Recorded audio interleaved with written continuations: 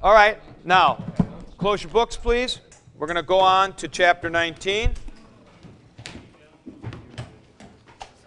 And what we have in this chapter is more third declension. All right, more third declension. So here's the analogy with this. Do you remember how when we did neuters of the third declension, they were a little bit of a varied sub-pattern? Or, maybe this is better, when we did masculines of the A declension, some of the forms were a little bit different. Well, that's what we're going to get. We're going to get a sort of pattern that is a little bit varied from the endings that we have had so far. And